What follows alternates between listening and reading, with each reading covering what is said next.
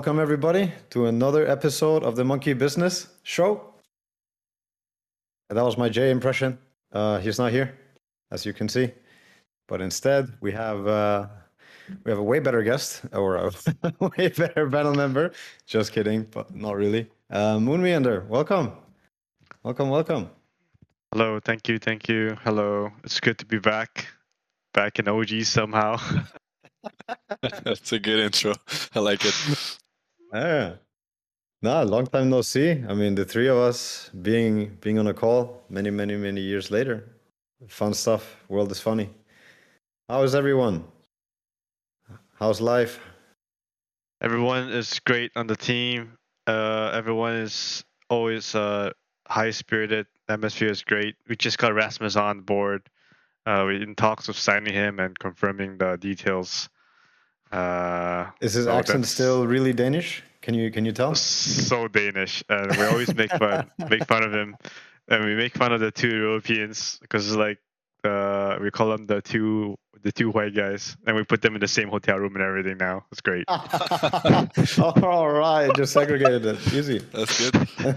I mean, I feel like the accent things, they actually get worse. They don't get better, honestly. I feel like... Really? Yeah, I think like I have this theory that when you're really young, they're bad, and then, you know, as you're like in your best, you know, you're going up in life, you're in your fast life, then it goes, you know, you put in the effort, it gets better, and then there's at some point you reach a point where it's like you care less, and then it get worse again. It get worse again, you know. It's like, and maybe he's getting at that point. I don't know.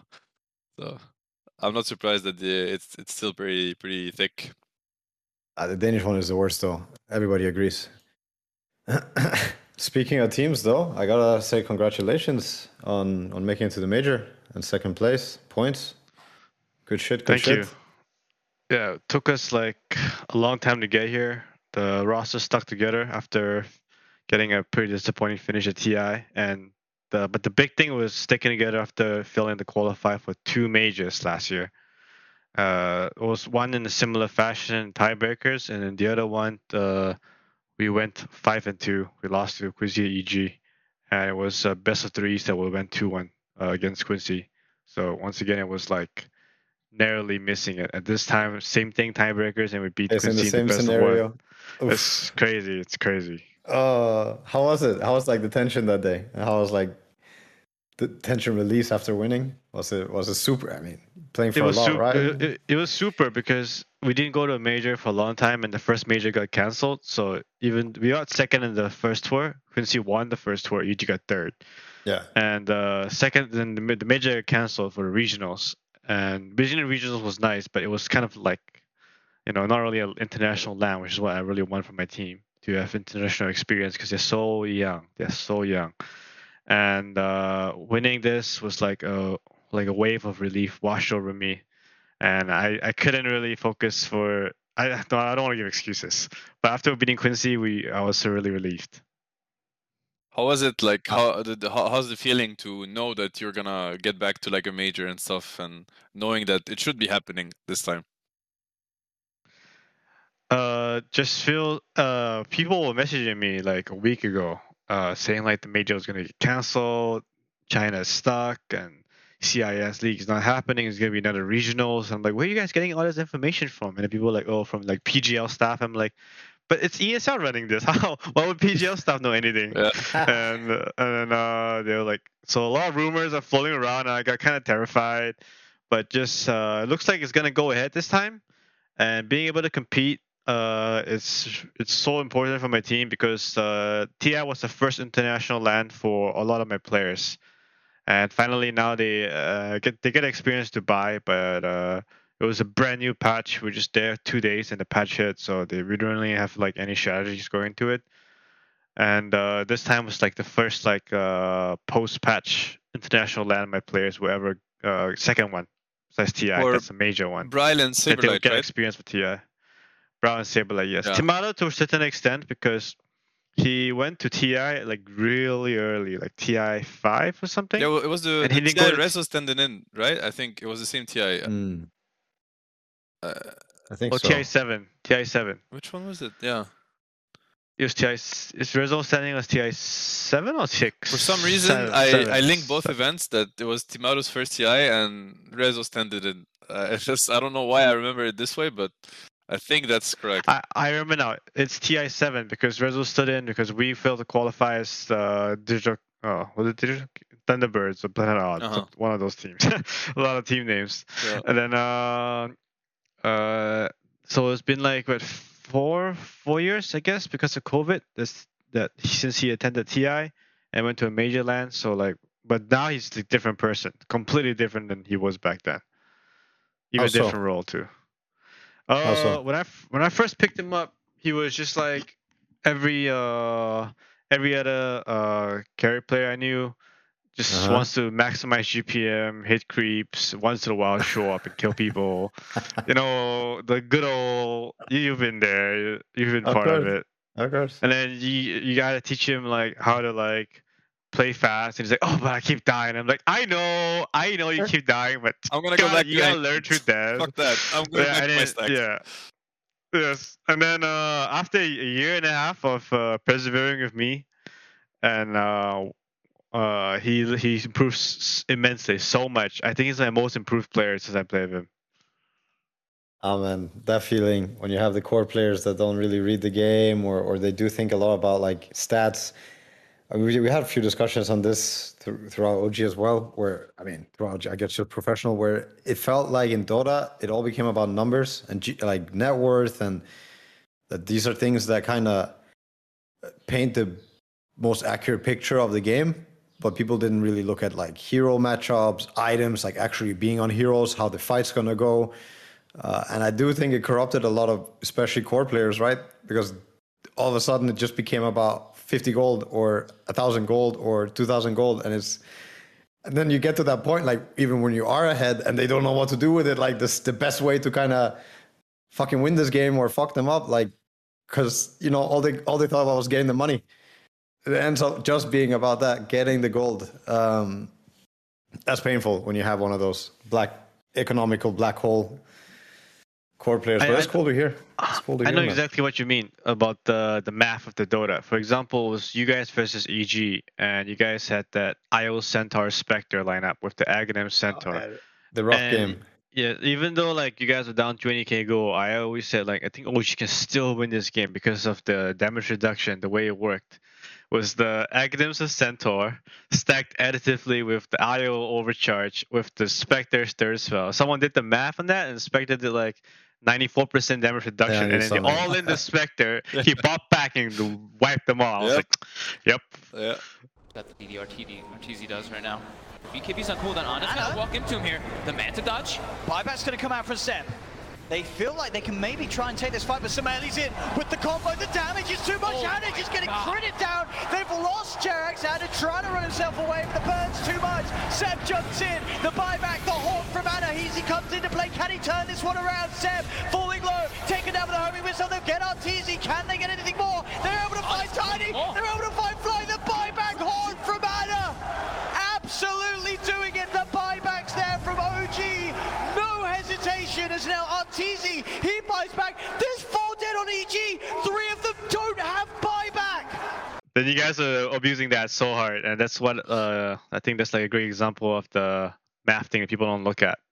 Yeah, exactly. And it's like you could also make a case, like a simple case. It's like, let's say they have 10k gold lead and it's on one hero and carry. What if there's an opportunity to blow him up before the fight starts, you know, or like to chain stun him? Then suddenly you have one Bane or whatever, Razor versus Dusa strats. Like there's so many things where this math just is like it's completely fake news, you know? Exactly, yeah. But I mean, I think it's like even so there are players that probably allow themselves to be guided by that, and I think even players that kind of know that it's a little bit of like fake information. I mean, as in you have to be smart about how you want to use it and how you want to let it impact you. I think it impacts you anyway. It's hard to push it away completely. Yeah, but it is what it is, and it's cool. At least I feel like the old guard of players, which I guess we all are, or all were, is it can probably be helpful to younger players also that never knew Dota without that.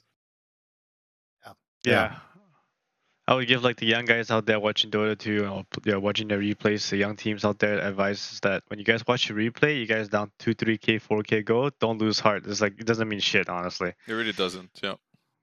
Back in Dota 1, it was replays without any of that gold stuff. People would have to do like math on how much people had, I guess, and items and stuff, but they didn't do that. They're just talking about the game like, well, shouldn't this happen or shouldn't this happen in the fight? And I mean, obviously, it's a good tool for casters to get an idea, or for people watching to get an idea that, oh, this game might be looking really rough for one of them, right? 7K at 9 minutes, like, oh boy, this is not, yeah.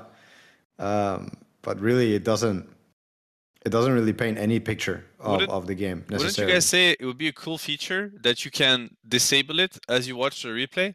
Like, actually hide it for pro players, so that when you watch, you try to not get phased by how the game looks, and then maybe it's easier to actually think about how the game really looks, which, because yeah, as you said, sometimes you're behind in XP, gold, whatever, but you're still leading the game easily, and sometimes you're even and you're actually getting completely stumped and there's not much you can do about it. I think it could be cool if you could like just hide it, because if the figure's just there in front of your face, it's kind of hard to ignore it, even though you try not to look at it. I don't think many people think like this, but maybe they would consider something. I don't see why they can't put it in. If as long as it's optional, should be pretty easy. Should they make other stuff optional, like sprays, banners, and taunts, hero taunts? Keep that in, man. Keep that in.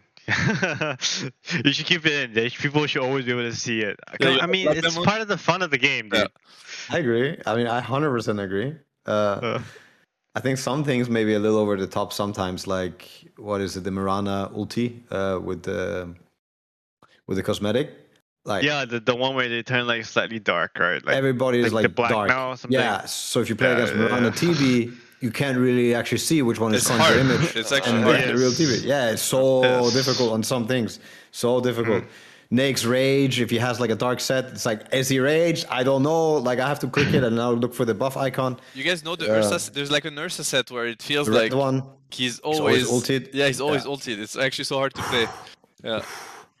Some of these things I think are just over the top. So if they want to keep all the sets in, I think they should either fix it or make it optional, at least with those, because that's like pay to win. But all the other stuff, I would love for them to keep it in, I don't mind like taunts being longer cooldown now, because some things were pretty insane, like the Spear Breaker taunting, I think 6 times a minute or 10 times a minute. The tiny roll also. Oh my god. You get bullied by some bus for tiny and it just keeps rolling. It's just pretty annoying. My favorite one right now is the high five. Yeah, whenever you like killing so someone or they can't do it in here, you just high five. It's great. It's the best. It's the best. Sounds like something you would use. I mean, these features are really fun. I think they add like a new, like another layer to the game basically, and it's good for I think it's good for viewers, for entertainment, but I think it's also really good for players, and it's really fun. And yeah, it. So I was watching Topson's stream this morning, and I realized he has a name for what he calls the anger hit. Do you guys? So the anger hit to him is like, he's playing this 1v1 and then he gets 2 denies that he's probably not supposed to get, and then he starts getting anger hit by the enemy, the other mid laner. And that's what it's called. Yeah, does that sound like? Does it ring a bell to you guys? The anger hit. Does it make sense? Yes, I think I've been guilty of that one a couple times myself. I think we all do it. We all do it. It's like, he got 2 denies on me. I have to start right-clicking this guy. Like, just we don't even know why we do it, but we just do it. It's way funnier with like range heroes, right? You have the queens with the storms. They go mid. There's like the 2 last hits. They go for them fair and square, and then they miss them, and you see like the whole switch up in how they use spells and. This is probably a good time to high five the guy. Probably a good time. A lot of players, I think, got tilted by all this, right? A lot. I know a few names of players that got really affected. I think maybe they I remember Fada. Fada was also very triggered, and then he became the king of chat wheel now, like in Tundra, right? I eat the cheese, the Bane taunt, like non-stop. Oh my god! And then the CQ spray. The spray, yeah. I mean, it's pretty good. It's pretty good. I see you've been using the This Is Fine, Johan. I was watching earlier. Yeah. I mean, my games have been okay, honestly. Like overall, there's less toxicity than I would say last year overall in my games. I don't know if people have just like lost all hope to even click enter, to try to communicate. But a lot of the games I have 0 people muted, and there's like actually not a lot going on. It used to be way worse. Some days it's still bad, but I remember it being way worse in overall pubs in Europe. How's it for How's you? it in NA? Yeah, the pubs. I was gonna Yeah. ask. Yeah, NA versus Europe In NA? pubs. Yeah. Right now, I mean, I would say it got better in the last year. I felt it. Less people giving up than usual. Still, this always gonna be those guys. And then the worst part about it is just the communication, and they don't listen to you. I would just be like, "Yo, I'm coming mid. Play safe for 10 seconds. He dies. Okay, I'm gonna take top rune. Just play safe. Okay, off lane. He dies. Then he pings me, and then I'm just like, yeah, I was like, why am I playing support? I selfed you 2 times in lane. It's just, I don't know. Playing 4 and this NA pubs makes me want to play 4 like Yupsor. And just like fuck them all. That's how I gotta put it. That's how I gotta put it. Yeah. And it's not fun, but I feel like I've been playing a lot of EU pubs. So I will wake up like in the morning, 7 a.m. from US West, play my pubs, then play on scrims. How much And I rank would do you get? also, well, 150. It's not as bad anymore. They did something with the turn rate, so I could, live with it. It's Okay. better for me because I can play my style of 4, which I think is just more comfort without feeling bad about it. I will boost up some like offlane motherfucker or some Russian rank 300 offlaner who's like 10 times better than the offlanes I'm playing with in these games. That sounds about right. How was the transition for you actually? Like how much you enjoy playing support and playing for specifically? I mean, obviously, for the people who don't know, you were like a very, accomplished offlane player. So how do you feel about it? I felt like it was like my true calling according to the way IceFrog was balancing the game. So when I was playing 3, I always played like most of the time I played like the 3s that ran around and kill people. Like, your Earthshakers, and I got like that. And once I got a couple items, I'm like, no more farming, just run at people. Back then, that's how bad it was played, and it's now it's different. And I would play Sanking and all this like Initiate Centaur. Once in a blue moon, I'll play Darkseer when Tal asked me to. And then Darkseer Embers, nice. Yeah, and then so when they made the game, the supports in this current state have a lot more farm than 4s back then. And then they made like all this fun initiator heroes on position 4, this new like Bazoomer heroes, I call it, like Hoodwink. I love it. It's great. It's like I get to play like I get to play like this cool like and like little squirrel that can like stun from 1k range and do so much damage and one shot people, and I enjoy it. I think that support has never been more fun in Dota 2. Maybe a little bit too easy and you get a little bit too fat and all this neutral items and stuff, but I ain't complaining. It's kind of like off lane, but not really. Yeah, I wish it would. I mean, I've said this now in almost 3 or 4 of the podcast. I still wish they would change a bit of the pace of the game to what it was. I mean, back in, like, let's say 2016, 17, and almost everything prior to that, you didn't have as much stuff at minute 10. Like, the game is so much faster in that sense. Like, people are able to fight for so much more CS. You do get more XP and gold. Like, supports are always at least 1 level 6 before minute 10, like guaranteed. Back then, it was like struggle. You sometimes had to choose like, who to give XP, when to give XP. You didn't have like, I think ever 12-minute BKB rushes because economy also just worked overall differently. Farming speed was something you almost always had to invest in. Very few heroes could afford to go not greedy like in your lineup. And now it is so insane, like how much the 10 minutes dictate. Like you have so little room also for small errors. People do get better, of course, and that's also a natural thing. But I would say the 10-minute mark is, people have too much overall, I would say. Or I think you could see more or different Dota if you slowed things down or changed a few things just for the early game. I do know why they did it though. It's for the casual gamers of the world, because people, when you wake up, you come in from work and you play this hardcore ass game, getting older, like the Dota girls getting older from 5 years ago. And then you get slammed to this thing, you're playing support, you're level 4 minute 10, and you're getting shit on your 0 and 7 crystal main. You're like, fuck this game. So Ice Fox got like, okay, here's like a trusty shovel so you can have 150 HP CM. Stuff like that. You know, here's a tome so you're level 5, you can get 6, so you don't feel like trash. I know like back then, like things was rough and you had to work and fight for every inch. But you kind of sound a little bit like my grandpa was like, back in my day, I gotta walk 10 miles to school and stuff. And yeah, you know, it sucked and all, but we're living in 2021 and we gotta also pander a little bit to the casual players, the casual fans who want to enjoy the game and support and stuff. So I can understand why they did it. You say that, but yet everybody's getting lizard man on the lane. Like, what support can you play against a lizard? Nobody's having fun. Nobody's having fun in 2022, dude. The same thing. I was gonna say, Moon, next time you get trampled and get solo killed by some stupid primal beast, you deserved it because you said you enjoy where it's going. Then enjoy it. You know? Okay, I enjoy where it's going with the support balance, but it's like, I mean, it's not like I enjoy where it's going. I'm okay with it. I'll adapt to the support balance, but I'm not okay with Primal Beast. So that's you can't lump up supports 10 minutes and then throw Primal Beast at me like that. Primal Beast you guys just Primal Beast at me. You guys just charge at me and trample all over me together. Oh man, that hero is something else. And they've kept it for so long now. Jesus Christ. I see people getting four-shotted, you know, when they skill the passive, and everybody in my team writes like, don't hit Primal Beast, like, don't hit him. What a great concept. Like, a hero comes to lane and you're not allowed to hit him, you know? What a great concept. It's amazing.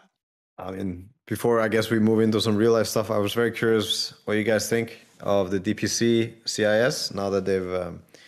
very briefly they announced, and now they even started playing. I need to find the standings, but as far as I understand, there's a chance that Team Spirit, they might have to go Division 2 if they lose to HR. If it's not today, then it's tomorrow. Tomorrow as we're recording. Yeah. Okay, so I'm glad you brought this up because I had a talk with 33 on Twitter about this when I saw his tweet. So basically, I've been keeping up with the war a lot. And I'm always on the checking, browsing all those pictures and videos, and I see all those like bodies everywhere and all the time. And I make it a point to see it. My wife's like, "Why do you keep watching these things?" I'm like, "I want to see the truth. I want to see like what's really happening, uncovered, so when I can really process what's really going on that side of the world." And then. So people, whoever complain about the format, I understand it's not ideal. I really do. I would not want to play in that format either, because 2 best of 3 suddenly a Div 2, you can't go to the major. But with the given circumstances, they have no time to do any other format. The only other format I can think of is a round robin. That's fair, but round robins take forever. So it has to be round robin best of 1. And I rather take best of 3s over round robin best of 1s any day to go relegated to Div 2. Because let's say you lose like 4 best of 1, suddenly boom, you Div 2. That kind of sucks because you don't really know whether you're playing against a better team. Then every other like team in CIS is gonna look to cheese you as Team Spirit.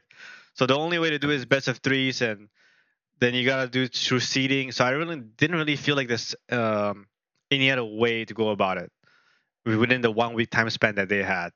So I felt like people complain about the format, just think of the circumstances of why it's being delayed so much and stuff.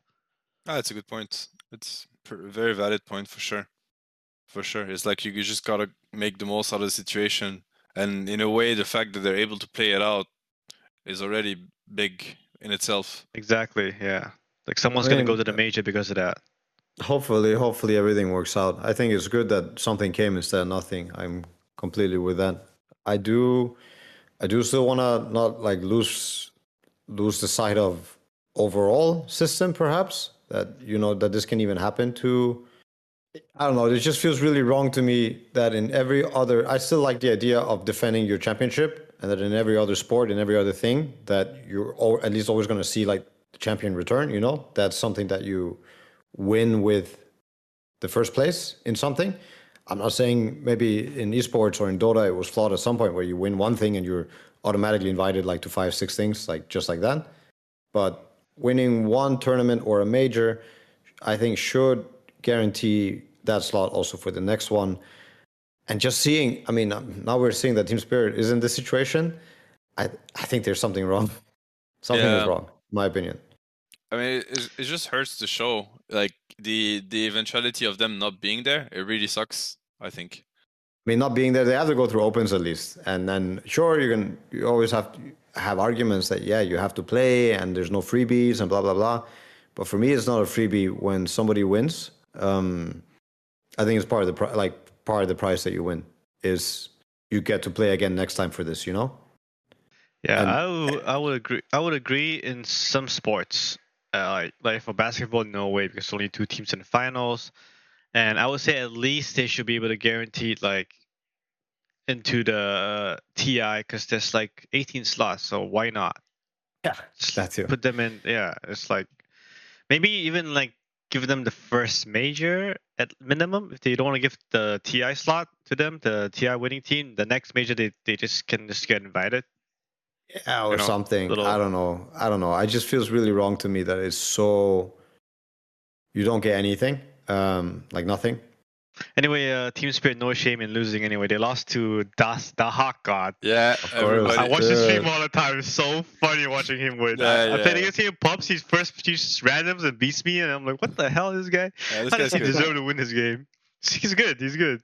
He also has like that funny Sen mentality, like in some of the pubs where everything goes to shit, and he just keeps on like trucking. He just keeps on trucking. Yeah. I enjoy. Yeah, for those who don't know, like he is one of the few players that actually first pick his heroes in pubs all the time, and it's so random. Like one game it's gonna be a Naga, the other game it's gonna be some Axe safe lane, then I don't know, like whatever. He just first. I mean, he does play the same role, almost all the time. He's a carry player, but you gotta give respect to somebody who's just willing to first pick his hero and be like, I'll win this game regardless of what you guys are gonna try to do to stop me. So you can first pick his Furion carry, play against like 4 counters, and still demolish the whole game. Yeah, that's inspiring. That's inspiring. Yeah. And but this is how you get to demolish Team Spirit. That's what happens when you're willing to, pay the price, which is of course there's gonna be some pain. You're gonna play versus counters. You're gonna have some rough games, but eventually you'll learn how to make your way out of any situation, any given situation, which is a very useful, skill when you want to break into the competitive scene. Especially, and I think you're saying this because you're an offlaner, but just having someone in your team that who's like, yo, Moon, you can just pick me this hero no matter what. I don't care. Just give it to me. And you just click that when you're not scared of getting counter picked, and you can build a draft around that. It just feels good when someone's willing to step up. All 3 of your cores are like, no, pick my hero late. Pick my hero late. You're like, I'm sorry, man. I gotta open like some like puppy dual support opener, and I'm like, kind of underwhelming, Yeah. So you're just limiting yourself really hard, right? If that's how you want to draft in general, you don't threaten some things. Like the more you threaten, the better, right? So all supports, all cores, everything that you can pick should be pickable. Like, should be a threat. That thing is the worst, man. When people are not manning up in drafts and oof. So how are you liking it? Like captaining and like leading? I have a lot of things I want to say and get off my chest, but I'll just put it this way. I really feel like I underappreciated and undervalued and did not see what my captains were doing back then. Now I see it. As a captain myself, I'm like, oh my god, I'm so sorry to all my previous captains, and I'm like to my current self, I'm just like, keep at it. You gotta not falter, because the moment you falter and the moment you do, you're the only person in the team not allowed to fuck up, like at all, and stuff. If you fuck up in the draft, that's fine, but fuck up like mentally, because everyone's depending on you, everyone's looking up to you. And you cannot ever show any sign of weakness. You gotta always keep moving forward, being able to understand why you lost, when you lost, how you lost, and be able to explain it to your teammates every time you lose. And you gotta bring all of them up, and you gotta manage all your teammates' like mental health, and also like make sure they play in the correct heroes that you want, that is in sync with the rest of your teammates and stuff. And like it's just not easy. It's just not easy. But I kind of enjoy it because in the sense that like I've never had something more fulfilling in my life to do this than do this.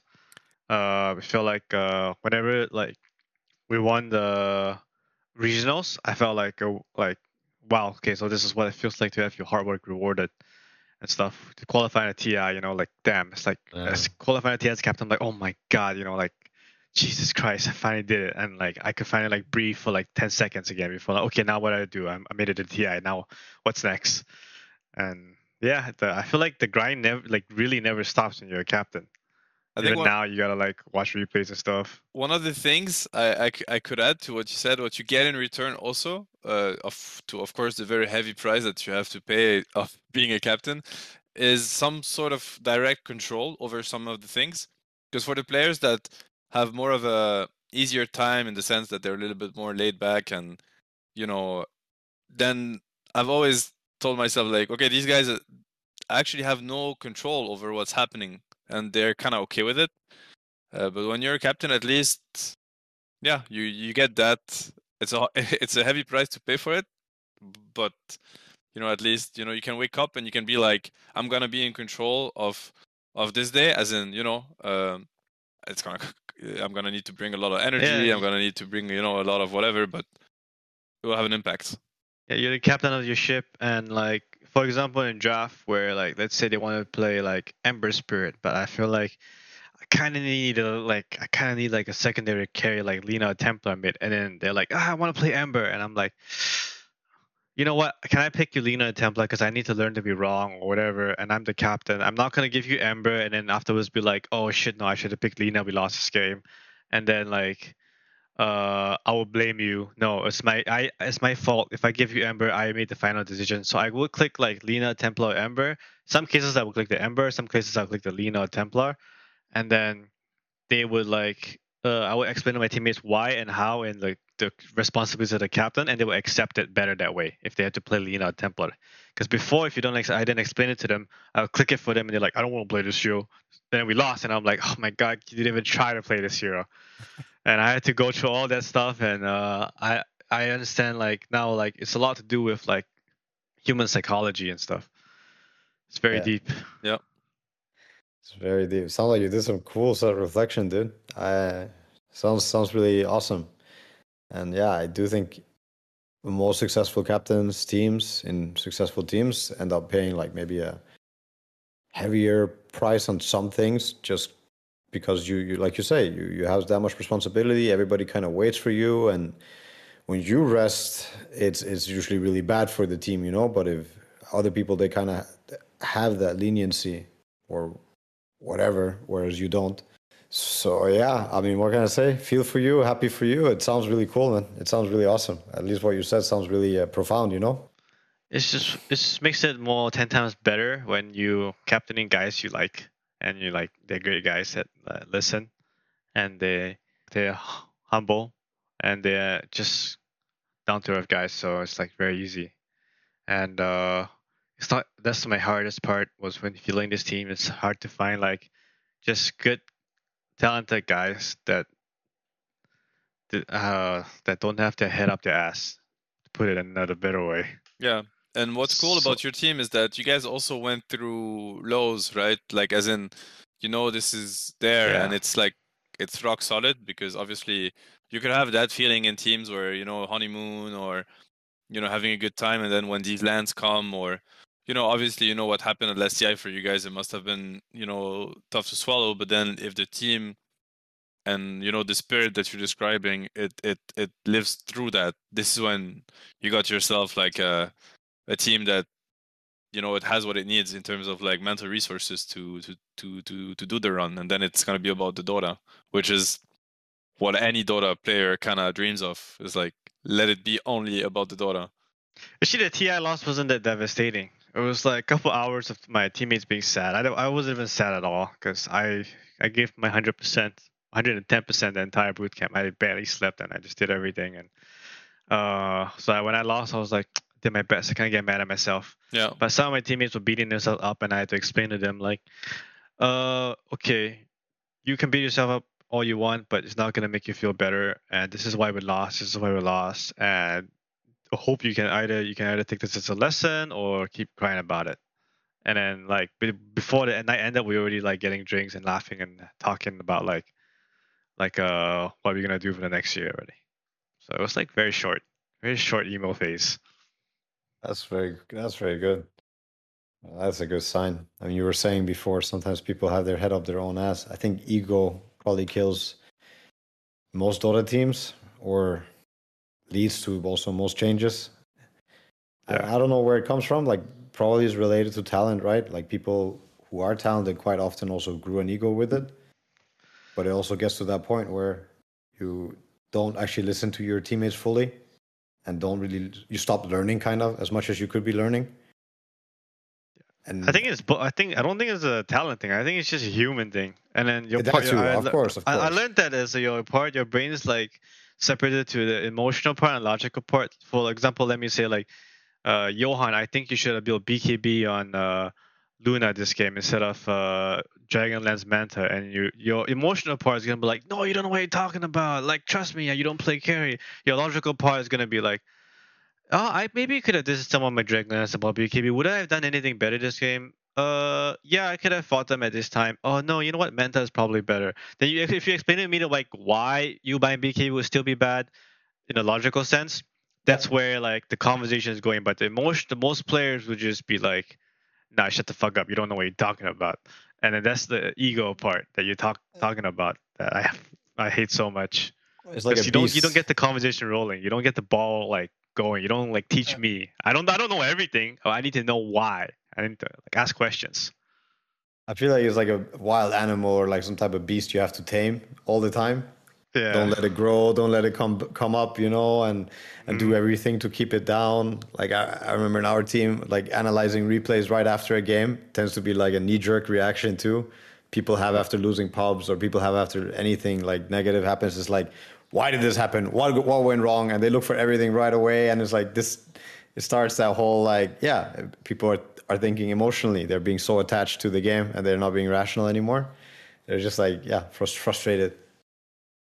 Yeah, we have a rule to not watch games right after. We like take a little chill pill and then like come back in like 10-15 minutes when emotions are down, and then we watch it again. I think it's smart. That's wise. That's very big wise. Advocate. Yeah. Competition, Dota. I wonder if it's as bad in every competitive game. It probably is. But Dota I really feel like Dota brings out so much of that shit in me too at times, and I guess past times. I see my league team, man. It's similar there. It's pretty stressful there. It's pretty crazy. Hello, I would like to ask a question. Is there a team that you're particularly looking at for the major? Holy OG. We are down my head OG. Don't know that. This it's just there's one guy in the team. You know who it is. There's one guy in that team. He's fucking good.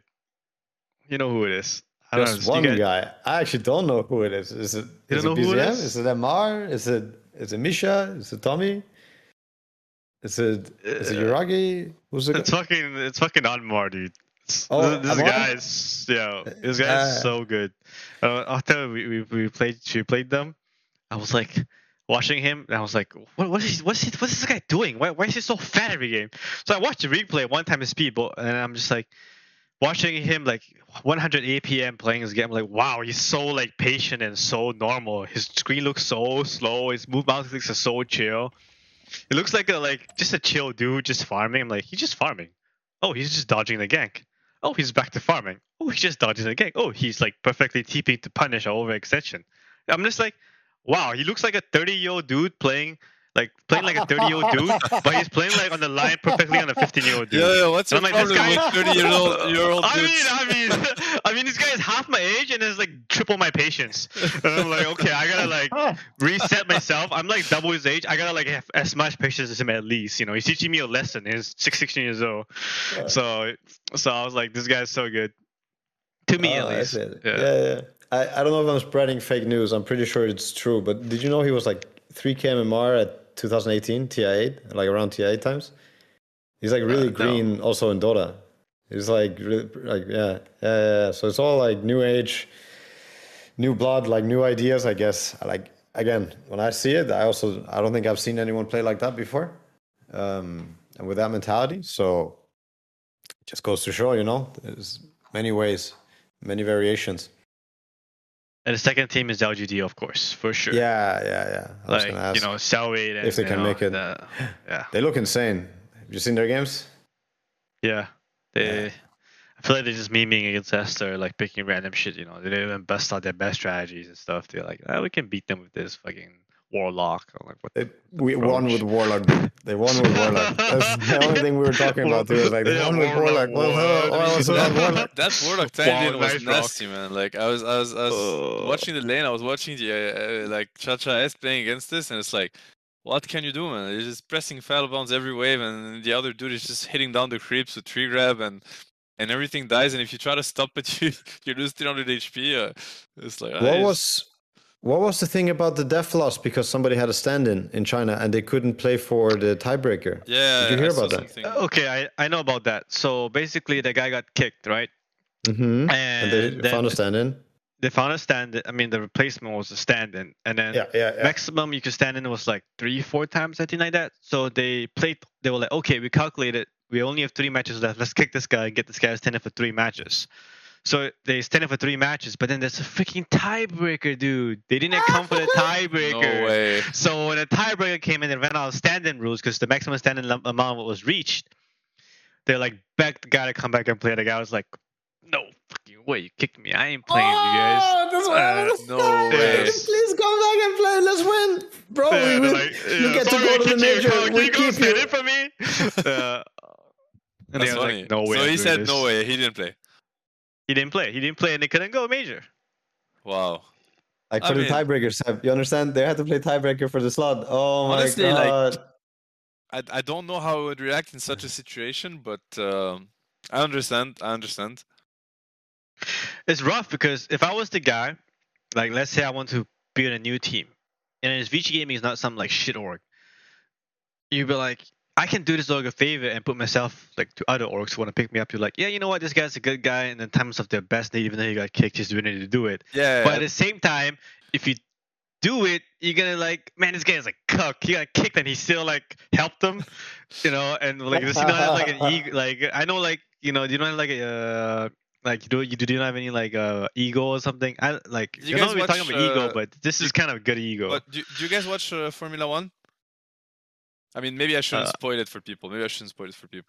Maybe some people are gonna watch the podcast also watch Formula 1. But there is like an example of exactly such a behavior, and one of the big names of Formula 1 is put in such a position, and yeah, I think the message that it would send, the message of like, obviously, I'm in a shitty position, but I'm still like a professional, and I still behave as such, and don't let kind of my negative emotions or my grief like lead what I'm gonna do. I think it's still better for the guy to play. That's my take. I understand that it's hard and stuff, and probably I don't even know if I was put in such a position if I would find the strength within me to do it. But I think even for his future endeavors, it's better for him to play. What if you're just the biggest trolly asshole? You accept? You're like, of course I will play. With a biggest smile on your face. Of course I'll play for you guys. Give me Warlock. Yeah. If the guy has a big smile, you don't let him play. There's no way he has a big smile. You decide against it. You just take the mid guy's hero. You just take the mid guy's hero and walk mid. What you gonna do? Rage picked the hero. Oh, that's bad. Maybe for the last bit of the podcast, we should probably try and talk about some non-video games, non-Dota stuff. Or I think everybody wants to know what's behind what's behind people's nickname and online persona. I don't know if you know Moon. I'm a newfound gardening enthusiast, and I heard about it. Yeah, tomatoes, potatoes, everything is fun. I'm still a big noob, but I'm getting somewhere. And Seb has been, I don't know if he did any of the handiwork, but he's been making up a place, or like making what's it called, nesting. I actually have done a lot of the handiwork. Like I started from 0 too, but I'm getting better at this. Like I'm getting better at this. So what about you, David? What are you up to? Me? Only Dota. My hobby, I guess, is I go to like little festivals here and there. I just came back from Coachella. Oh, you went. You went. I wish I could have gone. It was crazy. Yeah, it was crazy. Yeah. What's Coachella? I've heard the name, but I actually don't know what's behind. It's like North American Tomorrowland. Oh wow. Okay. Are you going to Tomorrowland? Me? No. I'm not. No, I'm not going tomorrow. No. Yeah. No. Just Coachella. Maybe EDC in Vegas if things pan out. Other than that, I do. When is the EDC? Do you know the dates? I think it's like July or something. Usually summer. I'm probably too late to get tickets then. Oh well. Yeah, you can always get it. It's always like on sale and stuff. Oh, some scalpers, I guess. Yeah. You just wait list, and I got my Coachella tickets like a week before Coachella, and that's I'm still trying to get my festival tickets too for one in Portugal, but it's really hard. Some of them, man. I've joined like 300 raffles. I'm losing it. And my cat, I guess. I just take care of my cat. Have fun with him. Other than that, it's just chilling. And my side hobbies would just be playing video games when I like other games besides Dota whenever I have free time. Right now, I'm finally got time, so I'm trying to finish like GTA 5 and finish God of War 3. Like it's been like forever, low back in the missions and stuff. That's what I do on the side. So if you play God of War, have you played the Souls games? No, I haven't played the Souls games. Yeah, I got a lot of those stored away as well. I mean, different video games for other times. Mm-hmm. But yeah, then you're like, oh, I want to buy this PlayStation 4 or 5 or a game, but I'm like, I'm not ever gonna have time to play this, kind of type deal. Yeah.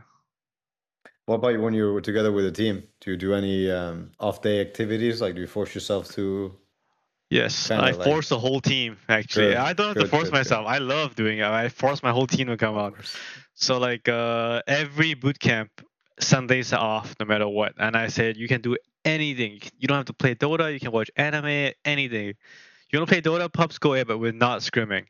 No matter what people say. And then once every boot camp, there'll be one day in the middle of the boot camp where I will bring people out. For example, the last boot camp, the one for this one, for the tour 2, we went to the Venice Beach and to the port as well, and it was so nice. And we went there, went on the swings and walked by the beach, ate a nice lunch, and yeah, that's what I brought them out for. And then at the end of each tour, I usually try to bring them out.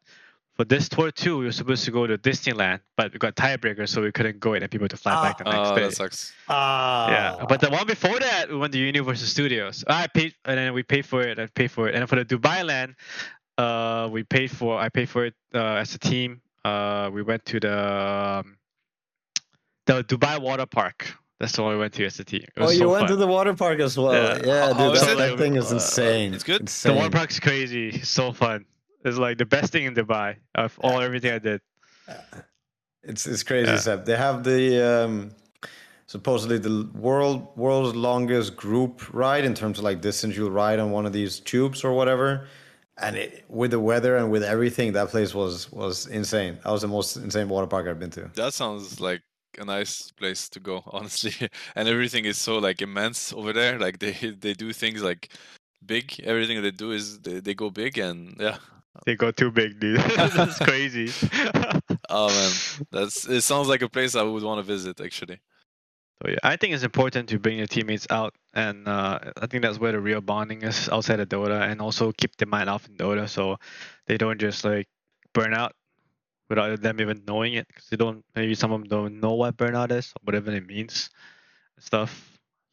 I mean, it sounds like you have a really healthy look, like way of looking at a lot of the team things, which is not surprising that you guys have been doing so well lately. I think there's no secret, there are no secrets and no coincidences. Like, so it's really cool to hear, honestly. Like, I'm happy you guys are finding like what works for you guys and what works for a lot of teams, honestly. Like, I think a lot of teams should consider doing these things. And of course, it's going to be different for every group, right? Like the needs and how to meet these needs.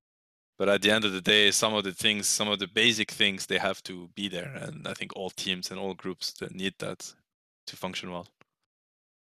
Yeah. I think a lot of teams, they walk into cabin fever without knowing it as well. Like when you do those boot camps that are more than a week and you don't take a Sunday off, or you don't take like a day off somewhere in the middle, or like a couple days probably if it's longer. at least for me, and I think other people share the experience, it gets really hard to keep track of days because you don't have like milestones. Every fucking day looks like breakfast, Dota, sleep, breakfast, Dota, sleep. And you're like, you remember that game we played? When was it? Oh, I don't have no idea. It could be 3 days, could be 8 days. You know, it's like, it all meshes into one. And then cabin fever can happen as well, where people kind of get like way more angsty or way more frustrated. And yeah, I don't think they get to release some things. And I think it's really good to take a break as well. I think it's so important. Speaking of Dubai Water Park, though, did everybody go on the tube, like the hard drop one? Did you try those? So the hard drop one where the trap doors open, right? Yeah, exactly. So only me and Saber could do it because Brow, Tomato, and the manager, they were too not heavy enough. You need to be at least 55 kg. They made you go on the scale. So Dubu was like just borderline, and if he wore like the thing, he kind of turned green, but the guy was like, no. You know, Dubu was so like sad and stuff. But yeah, so it's like my tummy came in use this time. Did you? But you went. You said. I went. I was heavy enough. Yes, me and Saber went. Yeah, everyone else. Brow went too. Brow went too because he was like a little bit of a tummy, a little bit chicken tendies lover. Okay. So the chicken tendies guys, the unhealthy guys, and the tall Czech Republic guy could go. They had some good fried chicken in the park. You could have just gone to eat and then gone back. Like, eat like a couple kilos. Like stop themselves. Stop here. The guy comes back. Oh, dude, 2 hours later, he's back and he's fine. Like, what the hell did you do, man? We had one of those small pools closed down as well because a baby puked in it, and then, but it was massive. Like you couldn't see anything, but still, out of I guess precautions. Sad times, baby vomit. Let's talk about maybe some old. I don't know. Let's talk about some old event. Was there an old event that was like super memorable? Is there anything for you, Moon, other than of course Manila and shit? The biggest one was ESL one in Cologne, Germany. The one where Miracle swapped roles to play like position 4 or something, and it was like the most fake position 4 I've seen in my life. The lion like force you. Yeah, taking every last hit and shit. That was pretty. That was a fun way to go. And then he played. I think Crit played Ricky or something. Yeah, I was playing Darks. I think I was playing Dragon Knight. I was playing Darks. I was fucking trying. Yeah, we were trying our best with. They're like memeing and we still won. I thought that was like one of my most memorable like wins. It was against Navi, right? I think. Or maybe not. I think you're right. No, I think you're right. Wasn't one of the games against Navi in that tournament also that we had Jugger mid on Miracle and they kept trying to gank him. They had the gank mid strat only. Yeah. So we played Jug mid, dude. They only gank mid every game, so we put Jug mid, and they kept trying to gank him with like stunning heroes. They just spin, walk back, and go again. At some point, like Amir was getting so emo, but getting ganked mid every game. So I had my TP already on my Barider. So like minute 4, like I'll be level 4 Barider, level 5 Barider, and they would gank him, and I'll TP immediately, and I get a double kill. So like, this level 3 is supposed to come to like level 5 Barider. Like what the fuck is this? And then you can't die a Barider TP, you know. But they do it anyway because it's psycho, and then we win games like that. And I feel like. Yeah, sometimes like like off laner is not supposed to TP mid, but like so early. But sometimes I feel like you shouldn't put hard rules in Dota. It's always so crazy how Dota works. It's like no hard rules. For example, like we were talking about like off laner should never. My teammates would be like off laner should never TP to the save lane under any circumstances. It's so bad if you TP so early game. Then I watched the LGD game where game 3 I felt like if this Brewmaster didn't constantly camp this Faith Beyond Necrophos, they will lose that game because Necrophos is like off laning as a tiny carry. Winter Wyvern, it's like the freest lane ever. But so if the Necrophos didn't start the game 0 and 5, Faith Beyond will 1v5 the game. But because of all the early rotations and everything, he couldn't. And then they snowballed from that. The game suddenly the score is 3-20, and suddenly you just lose no matter what heroes you have. Yeah, I think like as a rule of thumb, like it's good to have like muscle memory and to have like patterns and stuff. But every Dota game is different. And at the end of the day, what should dictate whether or not somebody should rotate or something, it has nothing to do with kind of hidden rules. It's just it has only something to do with how the game looks like. And yeah, I like the approach of like looking at a game and kind of freeing yourself from how it should be usually. Yeah, I mean, sometimes you get surprised by a team. The classic we're trading towers on side lanes. Sometimes the team just actually fights, and people are not ready, and you get team wiped, and the whole game looks so bad. And you could be like, what are they doing? But at the end of the day, they're doing something right. And yeah, it's cool to just have like an open mind when you look at the game. That's a super PTSD trigger for me, that Yeah. one. It's like, guys, there's no way they'll fight. Oh, yeah, there's no way they'll fight. I've heard Johan okay, so many times say, guys, sure, maybe there's no way, but let's just be ready, just in case, Just be ready, and then they fight, and we don't talk about it. We don't talk about it after the fight. We don't talk about it after the game. They take care of the fight, but like we just let that one slide. We lost so many scrims in OG with Johan literally like saying what is about to happen, and then it just happened. So I know why he's getting PTSD. And I've been missing this, So when Misha joined Moon, he came up actually with a lot of nice words for us that like just explains many things. But he had this one word that he started using. It's like, so like we were watching replay. So he goes, so right now we're autopilot. Yeah, we're not playing. Yeah, we're autopilot. That's such a fitting fucking word for Dota players. Like you kill Roche, you get a tower, and it's like autopilot on. Like everybody stops talking, everybody stops playing. They're like, BKB, nah, no B. Everybody's like in their own fucking world. You stop playing completely. And it's like full autopilot. Yeah. It's like one of those Dota phenomenons. I know what you mean, dude. I've been there. But the way I've got to circumvent this is I have to be on top of everything, and I need to like yell out, but like, get ready, there's gonna be team fight middle, and nobody would. If I say it like in a regular voice during a scrim, I would be like, putting this ward down, there's gonna be a fight middle, guys. And then people would be like, fight middle, what's going on, huh? Oh shit, fight middle. But if I yell it in official, I would yell it like, there's gonna be a fight middle, get ready, guys. And everyone's like, battle stance. They're ready to fight and stuff. But yeah, sometimes you just see it and then you don't know, it's just instinct. You just like split second, it comes to the last second. You can't even plan for this kind of stuff. You just feel the fights coming. Dota is such a cool, intuitive game as well. I